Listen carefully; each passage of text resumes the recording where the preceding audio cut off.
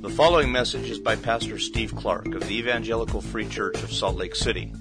More information is available at our website, www.slcevfree.org.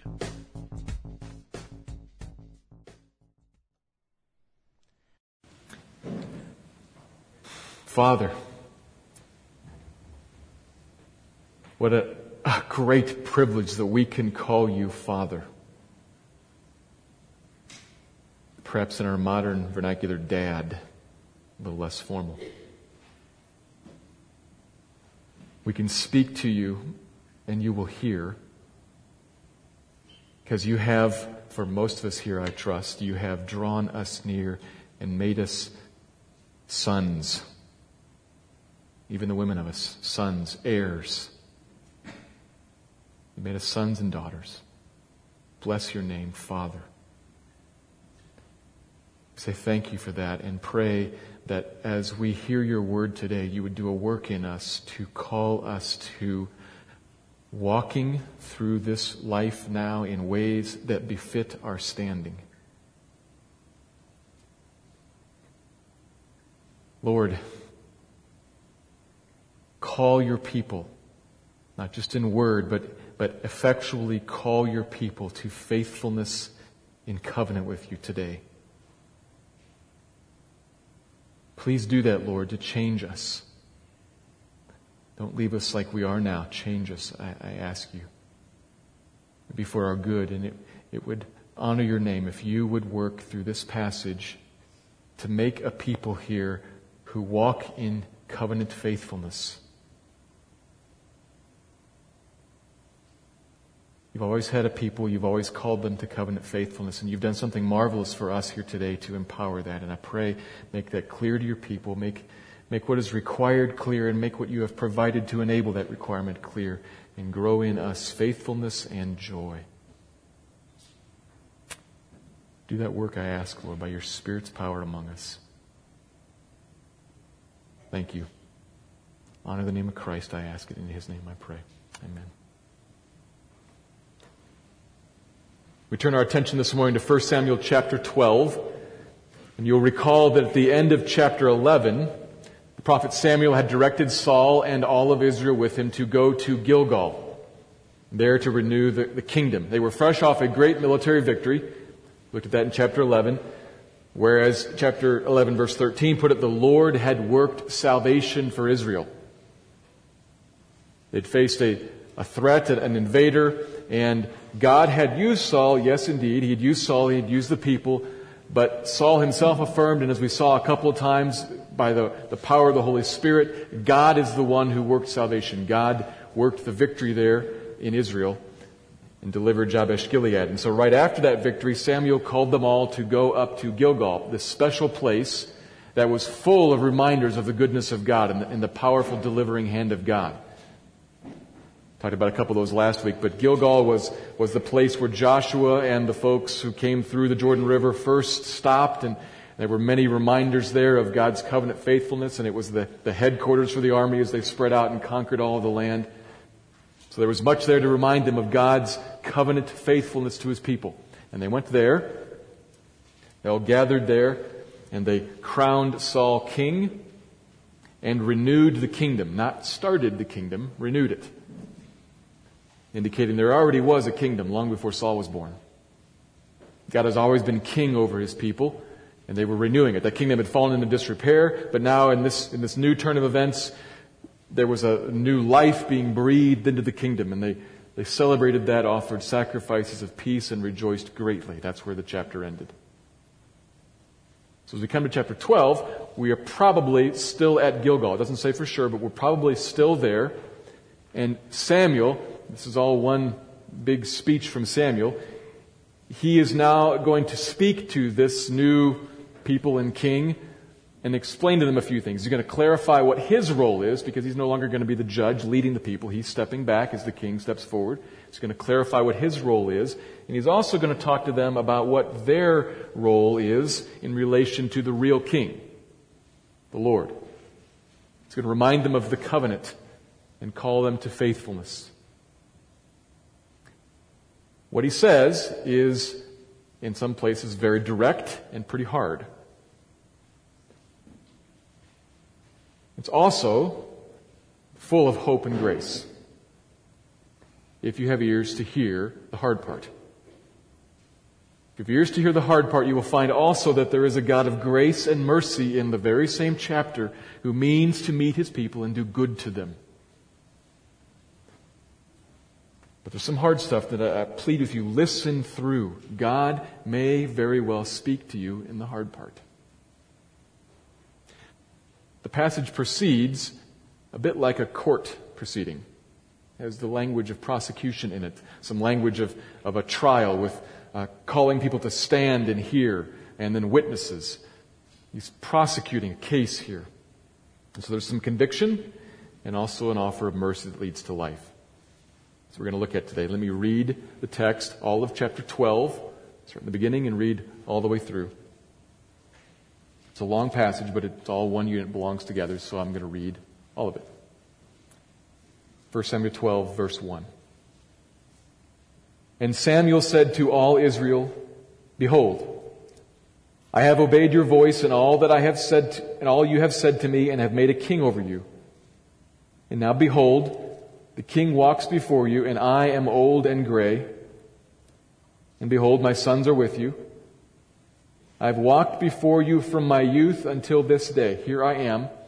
Testify against me before the Lord and before His anointed. Whose ox have I taken? Or whose donkey have I taken? Or whom have I defrauded? Whom have I oppressed? Or from whose hand have I taken a bribe to blind my eyes with it? Testify against me, and I will restore it to you.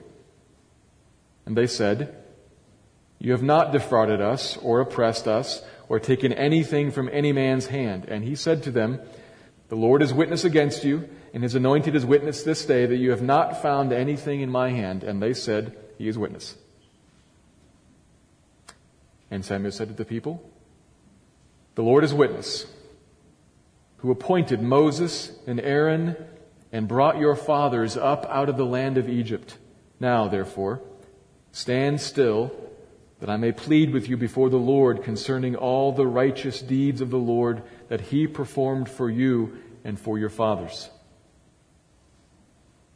When Jacob went into Egypt and the Egyptians oppressed them, then your fathers cried out to the Lord, and the Lord sent Moses and Aaron, who brought your fathers out of Egypt and made them dwell in this place. But they forgot the Lord their God, and He sold them into the hand of Sisera, commander of the army of Hazor, and into the hand of all the Philistines, and into the hand of the king of Moab, and they fought against them. And they cried out to the Lord and said, We have sinned, because we have forsaken the Lord, and have served the Baals and the Ashtaroth. But now deliver us out of the hand of our enemies, that we may serve you. And the Lord sent Jerubbaal and Barak and Jephthah and Samuel, and delivered you out of the hand of your enemies on every side, and you lived in safety. And when you saw that Nahash, the king of the Ammonites, came against you, and you said to me, No, but a king shall reign over us, when the Lord your God was your king. And now behold, the king whom you have chosen, for whom you have asked, behold, the Lord has set a king over you. If you will fear the Lord and serve Him and obey His voice and not rebel against the commandment of the Lord, and if both you and the king who reigns over you will follow the Lord your God, it will be well. But if you will not obey the voice of the Lord, but rebel against the commandment of the Lord, then the hand of the Lord will be against you and your king. Now therefore, stand still and see this great thing that the Lord will do before your eyes. Is it not the wheat harvest today? I will call upon the Lord that He may send thunder and rain, and you shall know and see that your wickedness is great, which you have done in the sight of the Lord in asking for yourselves a king. So Samuel called upon the Lord, and the Lord sent thunder and rain that day, and all the people greatly feared the Lord and Samuel. And all the people said to Samuel, Pray for your servants to the Lord your God, that we may not die. For we have added to all our sins this evil, to ask for ourselves a king. And Samuel said to the people, "Do not be afraid. You have done all this evil. Yet do not turn aside from following the Lord, but serve the Lord with all your heart. And do not turn aside after empty things that cannot profit or deliver, for they are empty. For the Lord will not forsake His people for His great name's sake, because it has pleased the Lord to make you a people for Himself. Moreover, as for me, far be it from me that I should sin against the Lord by ceasing to pray for you, and I will instruct you in the good and the right way. Only fear the Lord and serve Him faithfully with all your heart, for consider what great things He has done for you. But if you still do wickedly, you shall be swept away, both you and your king." The word of the Lord. The court proceedings begin with Samuel calling himself to account, putting himself on trial, if you will. He's been their leader now for decades upon decades. In verses 1 to 5, he wants to clarify his standing, his position before them. And he says essentially, "Have I led you in righteousness and justice? Yes or no?" Point it out if so. And they all agree, "No. You have not taken anything from us. You have not defrauded us." Samuel was a remarkable leader. Now we saw some of his failings, but he was a remarkable leader. And the witnesses of the people, of the king, the anointed, and of the Lord Himself, they all clear him.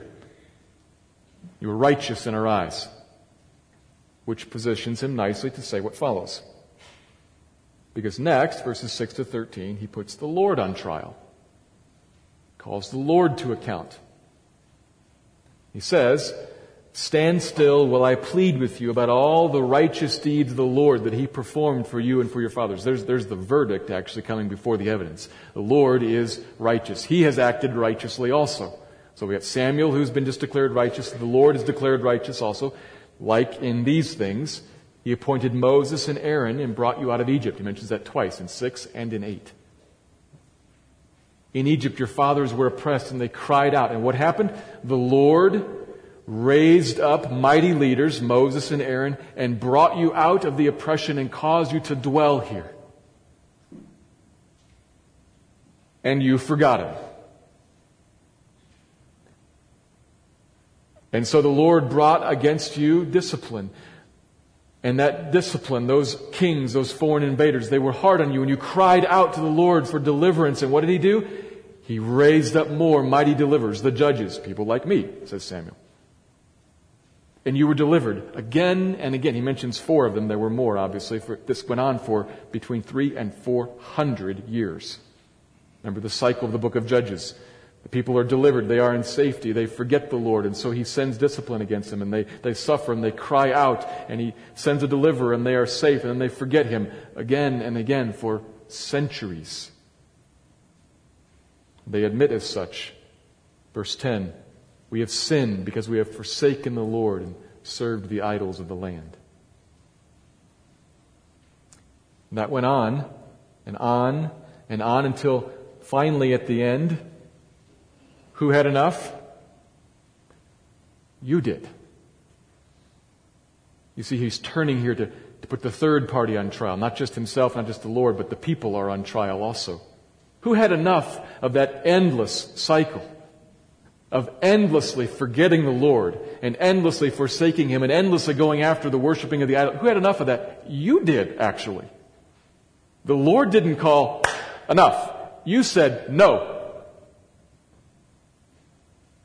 When our friend Nahash showed up, the guy we met in chapter 11, verse 12, he shows up, the king of the Ammonites, he comes against you, and you say, we are done with that. We want a king like everybody else has, even though you already had one. He's sticking it in. He's turning it. He's twisting it. You wanted a king, though you already had a king, the Lord, who had faithfully raised up mighty leaders like Moses and Aaron and me. But you said, no, give us a king. And the Lord said, okay. And the king, we just saw chapter 11, through him the Lord worked great deliverance again. And here is the king standing here before you. Verses 14 and 15 then. And if you and the king will follow the Lord, all will be well. And if not, it won't be. His hand will be against you. And now, to drive that home, stand still and watch. Is it not the day of the wheat harvest? And he says that because the wheat harvest would have been in the dry season. So not that a thunderstorm would be rare, would be unheard of, but it would be very rare. So the setting here is probably one of a clear sky, no expectation of rain, because it doesn't rain this time of year. I'm going to ask the Lord right now to send a thunderstorm. Why does he do that? Well, he says, and you shall know and see that your wickedness is great, which you have done in the sight of the Lord in asking for yourselves a king. See, up to this point, they have heard all of the logic. They've heard the argument. But it's not fazing them yet. Yes, yes, yes, yes. I'm going to ask the Lord to do something so that, will happen.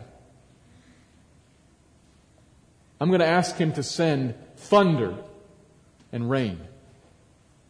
And the effect of it, verse 18, he sent thunder and rain, and the people greatly feared the Lord and Samuel. Become awake. We're fooling with God. And the one who has the ear of the Lord, who when he says, God, will you? God says, yes, I will.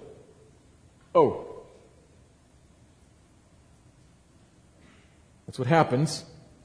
And God sends rain, and they are awakened. And then they say, oh, Samuel, pray for us that we won't die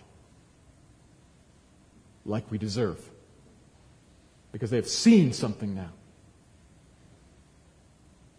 That's a good request. That should remind us of a few other things, like when Moses interceded for the people sinning on Sinai and asked the Lord to spare them, and he did. Or even like in chapter 7 here, where Samuel interceded for them before the great battle of Ebenezer, and God heard and acted and saved. This is a good request. The people, something's right here, something's good here. And they ask Samuel to cry out to God for them. And then right there, everything changes. And he speaks mercy to them and pours on them the goodness of God. And pleads with them to consider all of the good things the Lord has done for them. End of verse 24. Remember how good He has been. What I just rehearsed there, for centuries, mercy and grace. For centuries, mercy and grace. That's who He is. Don't turn away from Him. But if you do and still walk in wickedness, you shall be swept away. That's the text. One of warning and one of hope. Which can be summarized in this. Here's my summary sentence for the morning. God is faithful to us in enabling the faithfulness that He requires in us. I'll say that again, it twists back on itself. God is faithful to us in enabling the faithfulness that He requires in us. He requires something of us, faithfulness, and how good He is to enable that, to give it, to empower it. So I'm going to break that in half and make two observations, starting with what God requires. So here's the first observation. The Lord requires covenant faithfulness in order to enjoy His blessing. He always requires covenant faithfulness. Faithfulness by the covenant people to the requirements of the covenant. if those people expect to enjoy the blessings of the covenant. When we talk about covenant in the Bible, in a biblical context, we're talking about a relationship that God sets up with people. You may recall some of this from when we worked through the book of Deuteronomy, which itself, the whole book, is the retelling of the covenant. But a covenant is set by someone in authority, God, with people, binding them to it. And the covenant will spell out, this is what is required. Always faithfulness to the one in charge. And then at the end, this is what will happen if one keeps those requirements, and this is what will happen if one does not keep those requirements. That's the basic setup of a covenant. That's what we find here too. And a constant throughout all covenant interaction is that faithfulness is required. You see the language in verse 14? Notice the language of covenant blessing and cursing. If you and your king will fear the Lord and serve the Lord and obey the Lord and not rebel against His commandment but follow Him. Same language shows up in verse 20. Do not turn aside from following the Lord, but serve Him with all your heart. Or verse 24, fear the Lord and serve Him faithfully with all your heart. With all your heart. Love the Lord your God with all your heart, soul, mind, and strength. This is basic, fundamental to the covenant. That's what's required. Allegiance, heart level, reverence and submission and obedience. He is the Lord. There is no other. They shall have no other God before Him. First commandment. God alone is in charge. God alone is to be followed in whatsoever He commands by both people and human king alike. That's what God requires. Verse 14 begins with an if. The conditional statement. If that requirement is met, then it will be well. End of the verse. And if not, His hand against, swept away. This is at the center of what Samuel's trying to communicate to the people here. This new arrangement of this kingdom, it actually hasn't changed anything because God always deals with His people with whom He is in covenant like this. I am your God, you are my people. I am your ruler, your leader, your provider, your protector, your defender, your deliverer, and you follow me. The Lord still requires covenant faithfulness for us too. Let me plead with you. Do not for a moment attempt to slide by this by rationalization. Now that's the old covenant. That doesn't apply to us. Hold on. There is more to say, but there is not less to say. Covenant faithfulness is always required. He still requires it of us, church. There are just as many commandments in the New Testament, the New Covenant, that call the people of God to holiness and call us to righteousness and call us to faithfulness and call us to total allegiance. Jesus Himself, did He not, said, love the Lord your God with all your heart, soul, mind, and strength. Love your neighbors yourself. The law. The New Covenant, the New Testament requires from us wholehearted loving submission, wholehearted obedience. God's desire for a holy people did not end in the Old Testament. This is talking to us also, calling us also. And as it calls to you, be sure you hear how it works. Don't overlook the ground of the call. What it's built on, what's at the bottom. So you got the call here to covenant faithfulness. Walk with me, trust me, obey me, serve me with all your heart. Don't miss the ground. What does it come out of? What's it built on? We need to be honest and say, this passage, this text, there is clearly threat here. This is the hard part. There is clearly danger. The language is not, the language is, if not this, then his hand will be against you, swept away. I mean, that's threat. And so, church, I plead with you, be warned by the threat. Beware.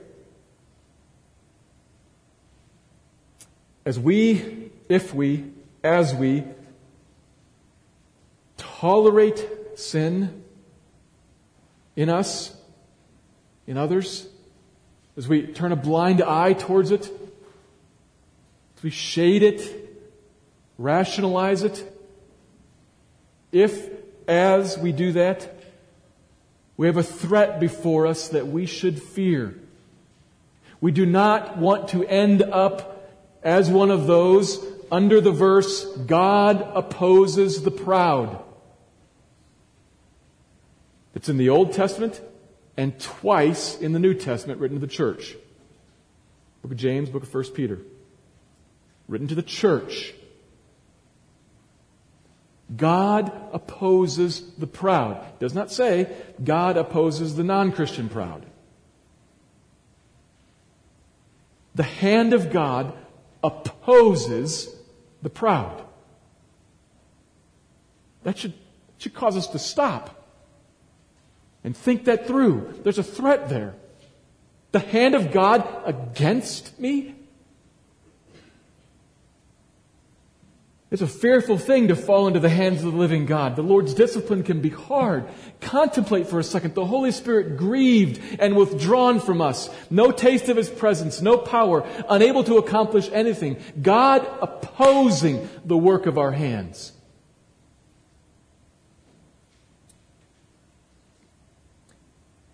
There is threat there that should concern us and cause us to stop. So be aware of that.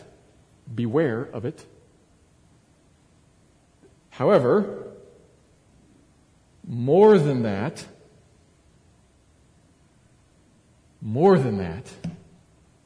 may you have eyes to see that the emphasis in the passage, and I would argue the emphasis in the Bible, falls on the kind and merciful grace of God, on the promise of good from Him to those who walk with Him. Verse 14 says, if faithful to the covenant, then it will be well with you. That's a promise. That's a lure. It will be well with you. And verse 21, look at verse 21. What's woven into verse 21? Behind the call not to turn aside after empty things, for there is no profit there, and they do not deliver you because they are empty. What's woven into that? In the Lord, do not turn away from the Lord after them. In the Lord, He's not empty. And there is profit there for you. There is deliverance there for you. Lure again. It does not say, don't go after empty things because He'll strike you. Don't go after empty things because unlike the Lord, there's no profit there. There is profit somewhere though. Lure.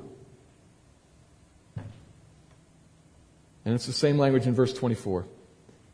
Fear the Lord faithfully with all your heart. Serve Him. Consider what great things He has done for you, like I was just rehearsing in the beginning part of the passage. When I recounted all the righteous deeds the Lord done for you and for your fathers, He has centuries of evidence piled up here. He is good to you. He is good to you. He is good to you. Walk with Him. Don't turn away from Him to what doesn't profit and what can't deliver. He is good. He profits. He delivers. Walk with Him. It will be well. Trust in the Lord with all your heart and lean not on your own understanding. In all your ways acknowledge Him or else He'll strike you. Is not what the verse says. What does the verse say? In all your ways acknowledge Him and He will direct your paths. Good offer, blessing, prophet, promise. That's the dynamic that is dominant in the Bible. God most speaks to us, calling us to, luring us to, commanding us to faithfulness in the covenant, most dominantly by means of grace and promise. Less so, I can't say never, less so by threat and punishment. What dominates God's call to us is grace and promise. Grace and promise. Come and find your life. So beware there's a threat, but don't focus on that because that's not the focus. The focus is life found with me. Come.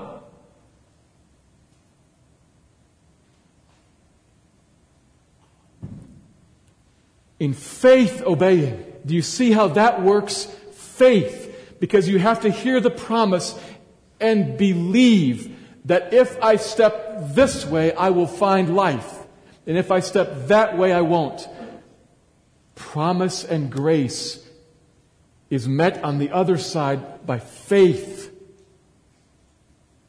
That's how He calls you to faithfulness. Trust me. I'll profit you. It'll be well with me. That's who I am. Which makes it an utter tragedy that we don't want to walk with Him.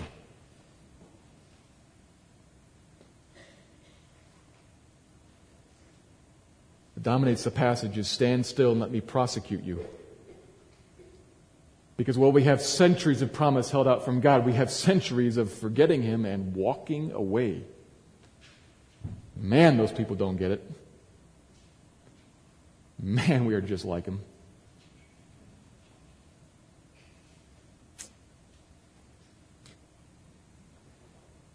So stand still and let Him prosecute His case against you for your good. For your good. For your good. You ever had I think of coaches because this has been dominant for me, but you ever had a coach who straight up tells you, you don't know what you're doing and you're messing everything up? I hope you have, because that's the first step towards doing it right and being helpful and succeeding. Right? Nobody wants a coach that says the way you do it automatically is right. Have you ever seen a team of young people? Nobody knows what they're doing. Somebody has to correct that for the good of the players and for the good of the team. When He prosecutes His case against you, it is for your good. To show you where you wander, where you are off, and where you must return to find the profit and the blessing. So let Him prosecute you for your good. And I pray may He do a verse 18 miracle to awaken you so that the arguments, the language that whoa, will mean something to you. And you will see, that is me, woe is me, I am undone. May He work on you to open your eyes. To do something that would leave you knowing and seeing your great wickedness in the sight of the Lord. If I'm speaking to a Christian, I know most here are Christians, yes indeed, bless God, as we will talk about, you are a beloved saint. Yes, that's coming. Be real. In yourself, you are a sinner. And acknowledging that and seeing that is step one towards addressing it. So may He open your eyes to it and show you where have you, the fundamental issue here that Samuel's doing this on is you had a king and you said no. You know, they see all their sin and multiplied on top of that, we have asked for ourselves a king. Oh. It comes up again and again. 17, 19. The fundamental issue, you have a king, May He open your eyes to show you where you say, no, I want another king in a different kingdom. Frankly, I'd be happy with me. Because it's there in you. Sometimes it's very high-handed. Sometimes it is high-handed offense. Strong word, language, you, God. I think most commonly for us, it's not quite that clear. It's subtle and hidden. It looks a lot more like forgot the Lord and pursued the agenda in the kingdom of the world. Pursued the values of the world. Pursued life in what the world gives. The basic issue is that we are prone to think, I don't need Him. I don't want Him. And when it all hits the fan, then perhaps we might call Him back. But when it's over, then goodbye again. I will proceed like I wish to proceed, following my agenda. That's in every one of us. May He open your eyes to see it. Perhaps you sit there right now and you're thinking, if I were to write down X, thought X, behavior X, word X, sentence X that I said last night, that I did yesterday, that I hold towards the other person, there's no way on earth I could defend that I'm clearly in the wrong.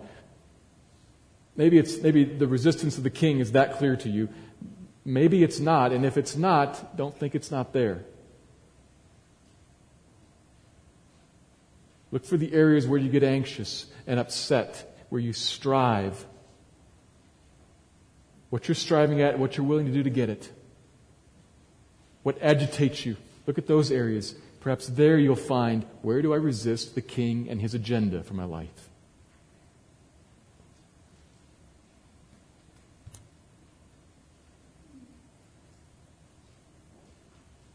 Sometimes it's blatant rationalization. Sometimes a dismissal of God's word because that's not convenient. It doesn't feel right to me. I plead with you. Look for your rejection of the Lord as King, and may He shine to show it to you. May He awaken you to it. So much of our trouble and so much of our emptiness and our joylessness and our discontentedness and our angst, because we are pushing against something, maybe pulling away from something that we're lashed to, but striving. You see it in your life.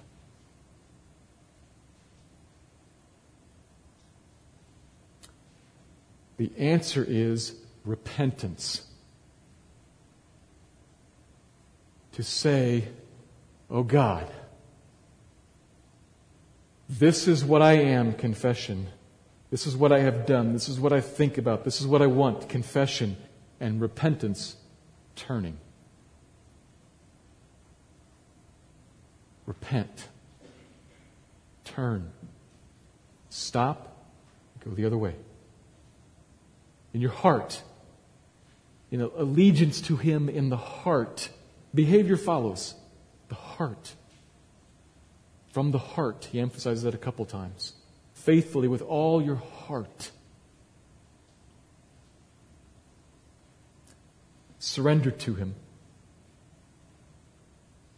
He requires covenant faithfulness from us if we hope to enjoy His blessing. So repent. And that takes us then to the second observation.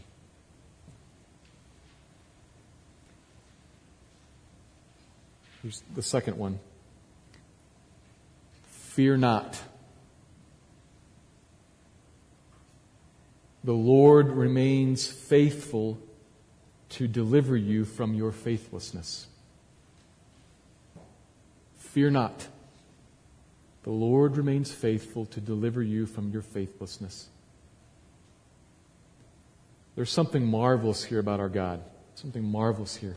The people are awakened to their state. Verse 18 is and they greatly fear. They know they deserve to die for their multiplied sin against this mighty one. And Samuel says, verse 20, fear not. Don't be afraid. It's actually no big deal. No. He pushes it again. Don't be afraid. You did that. That's who you are. But we're moving on. Fear not. Do not turn away from him. Why, this is the question we should ask, why does fear in 16 to 18 become don't be afraid in verse 20? See that? 16 to 18, Samuel is deliberately setting about asking the Lord to do something that would result in them greatly fearing the Lord and Samuel. And then 2 verses later he says, don't be afraid. Make up your mind, Samuel. How is that? It's 16, 17, 18 leads to 20 by what's in the middle, what's between that. The awakening of the people and the repentance of the people, the turning to Samuel as intercessor. Lord, we are guilty. We deserve to die. That's confession and repentance. Cry out to us and for us and ask Him to spare us. Coming back. It's a good and right thing. And on that, the whole scene changes. There is no longer thunder and fear. There is fear not.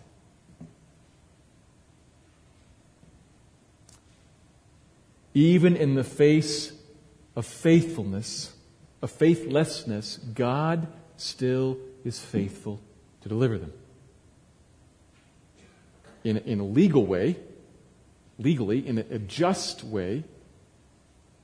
This is implied here, not the main focus, but implied, because don't forget, this whole thing sits in a context. We have one chapter here that's taken out of a covenant context, and in that covenant, there is a whole system for sacrifice. A whole system by which God has provided a sacrifice that can make the people right in His eyes. Grace. We sometimes get confused about things. We talk about Old Testament, New Testament, Old Covenant, New Covenant, and we think that the New Testament, the New Covenant's about grace, and the Old Testament is about law. I've had conversations with people who say we shouldn't even talk about the Old Testament because it's all about law. They just misunderstand.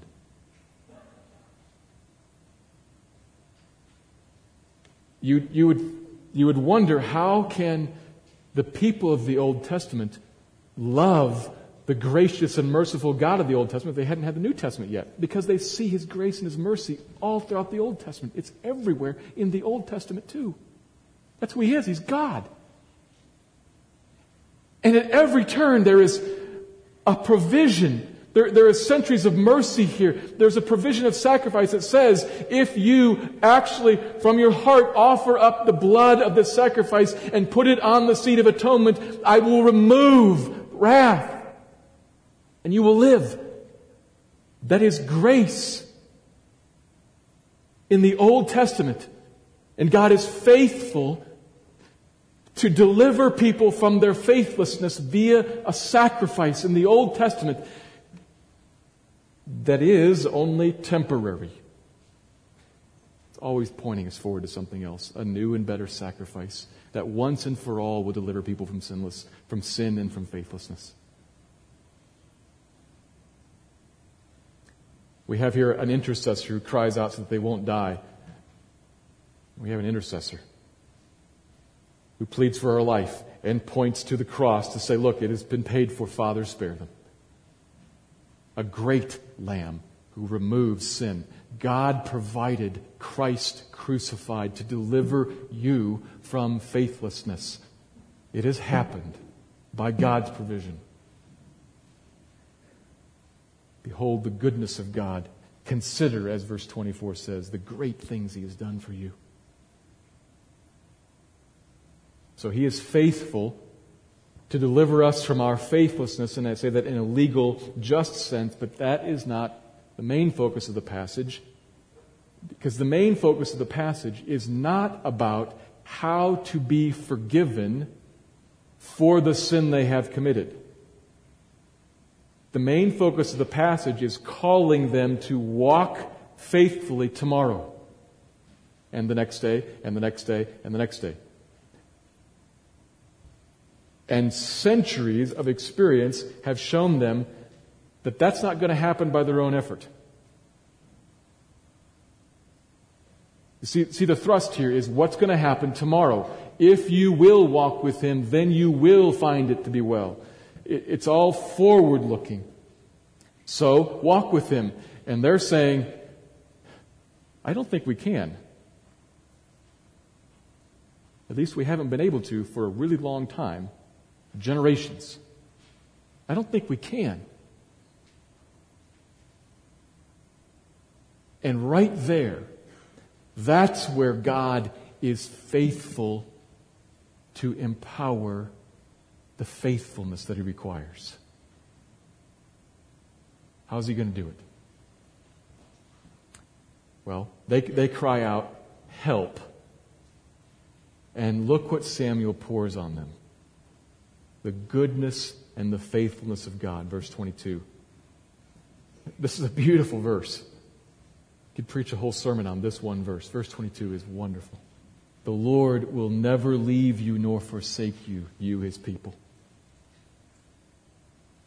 On you He has put His name.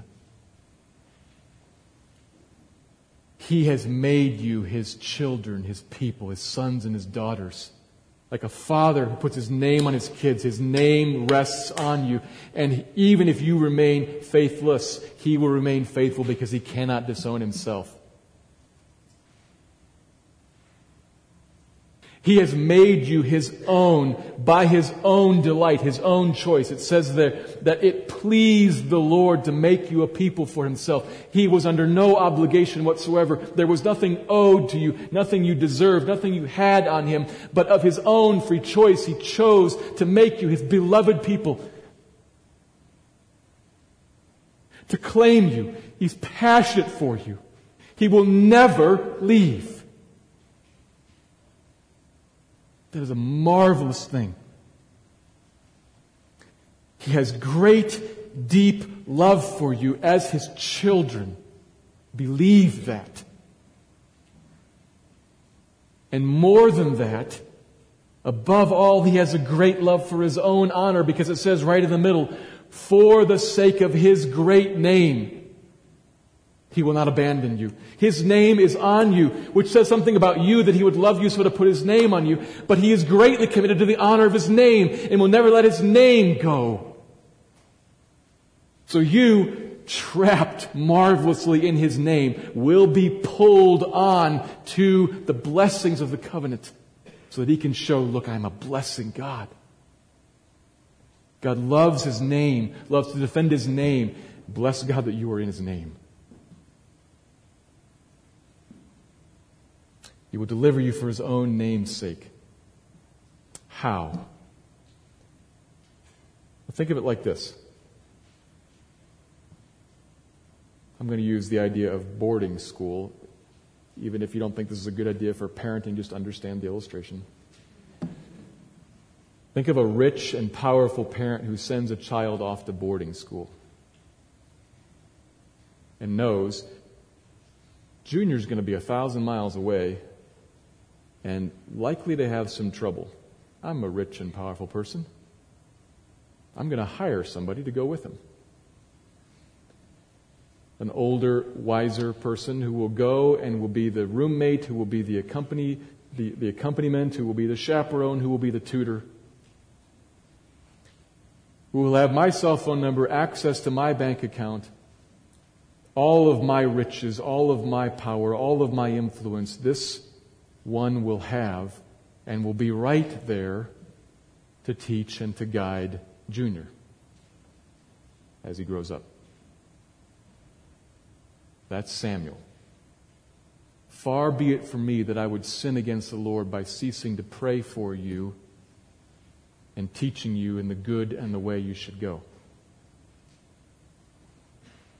He's going to leave them one who has his ear, clearly shown, he has the ear of God. Lord, make it thunder and rain. I'm going to leave you one who has my ear and can intercede for you at every place where you have need and can bring down on you what is needed and will teach you, guide you, shepherd you, counsel you, advise you in the truth, in the way you should go, the way that is good. That's what Samuel's going to do. And he says, far be it from me to sin against the Lord, because it's the Lord who's given him the assignment. It's not from the goodness of his own heart or because they asked. The Lord said, I want you to do this. That's God saying to his people, I want this to happen in you. I want there to be an intercessor with you who has my ear, and I want there to be one with you who will guide you and instruct you and teach you. That's Samuel in this passage, but Samuel died. Thank God that he has not left us as orphans, but has given to you whom? As an intercessor and as a guide, a teacher to lead you into the way you should go. Christ won for you the presence of the Spirit in you, to guide you to obedience to the King. The Spirit in you to take the Word of God and illuminate it and say, this is the truth, this is the way you should go. And to call down the power of God on you, to shape you and incline you, to keep you away from this and point you towards that. It is the work of God, the Spirit in you, sanctifying you, which you need. Apart from Him, you can do nothing. But God is so faithful to give you what you need.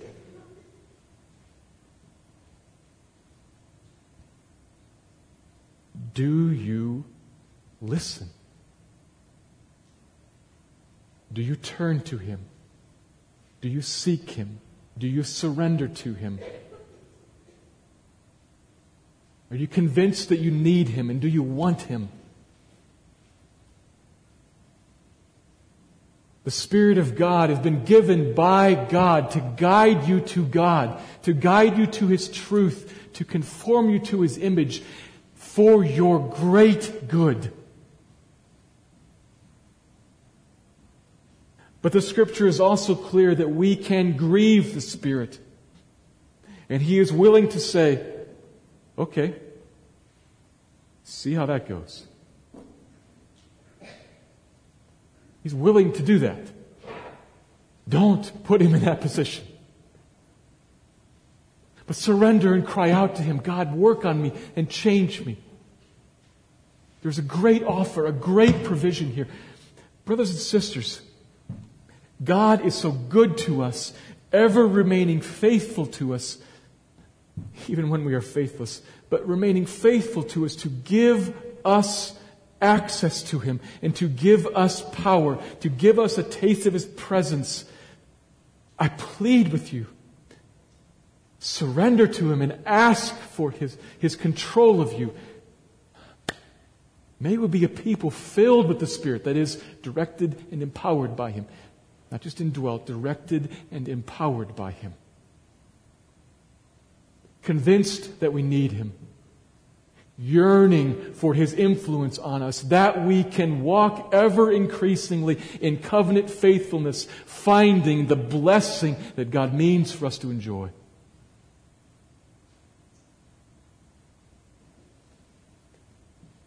God is faithful to us in enabling the faithfulness that He requires in us.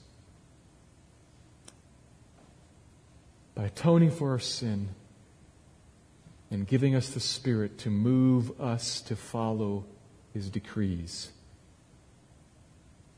The Old Testament's assessment of the blessing of the New Testament. To give us the Spirit to move us to follow His decrees. So pray.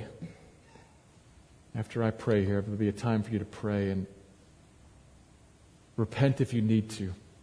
Ask for His guidance if you need it. Pray. Father, would you shower on us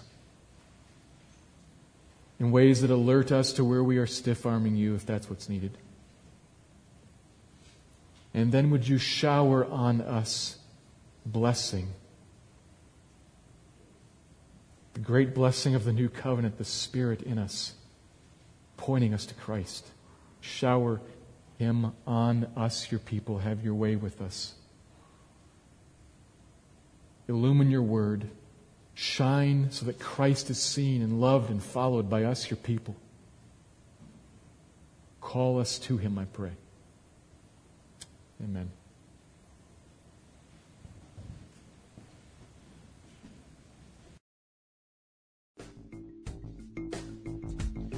Thank you for listening to this message by Pastor Steve Clark of the Evangelical Free Church of Salt Lake City in Salt Lake City, Utah. Feel free to make copies of this message to give to others, but please do not charge for these copies or alter the content in any way without permission. We invite you to visit our website at www.slcevfree.org or call us directly at area code 801-943-0091. Our mailing address is Evangelical Free Church of Salt Lake City, 6515 South Lion Lane, Salt Lake City, Utah, 84121.